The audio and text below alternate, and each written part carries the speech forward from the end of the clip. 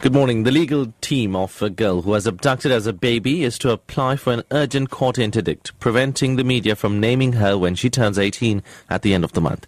The girl's lawyer from the Centre for Child Law, Anne Skelton, says the matter will be placed on the urgent roll of the High Court in Pretoria. The matric pupil was born in 1997 and allegedly abducted from Groote Hospital in Cape Town shortly after her birth. Skelton says the girl fears the media may reveal her true identity on her birthday, jeopardizing her dream of creating a life outside of the spotlight. Foreign nationals in the Madibeng municipality in the northwest are calling on the United Nations and human rights organizations across the globe to intervene in what they call the continuous attacks on foreign nationals in South Africa. Their shops were broken into and looted during recent violent service delivery protests in the Madibeng area. Foreigners in these villages allege that the police are not making enough efforts to arrest the perpetrators. Bareka Hamdallah is spokesperson for the foreigners in the area. If the local people, they don't want us, we have to appeal, or even South Africa has to appeal for UN or human rights so that the other stakeholders can take care of us, or they can give us resettlement somewhere. The Labour Court in Durban has granted the KwaZulu-Natal Department of Health an interim interdict, preventing emergency medical services workers from continuing with an illegal strike. This week, paramedics working for the state failed to report for duty.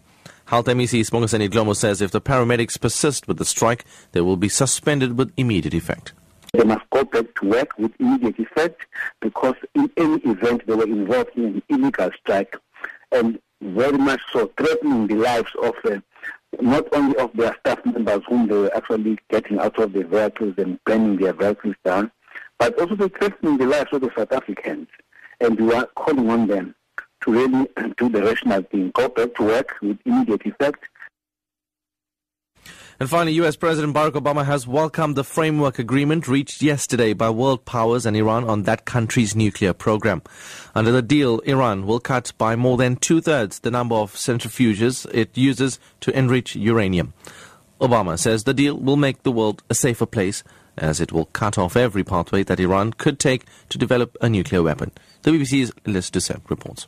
There has been celebration through the night across Iran and a hero's welcome for the Foreign Minister, Javad Zarif.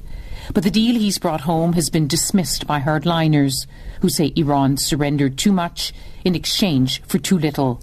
John Kerry also faces a mix of support and scepticism in the US Congress. As hard as it was to reach this preliminary agreement, it will be even harder to draft a final deal by the end of June. But if negotiators do it, it will be a victory for diplomacy. Top story at 9 o'clock. The legal team of a girl who was abducted as a baby is to apply for an urgent court interdict, preventing the media from naming her when she turns 18 at the end of the month. I'm SARESHEN Pillay. Your next update at 10 o'clock.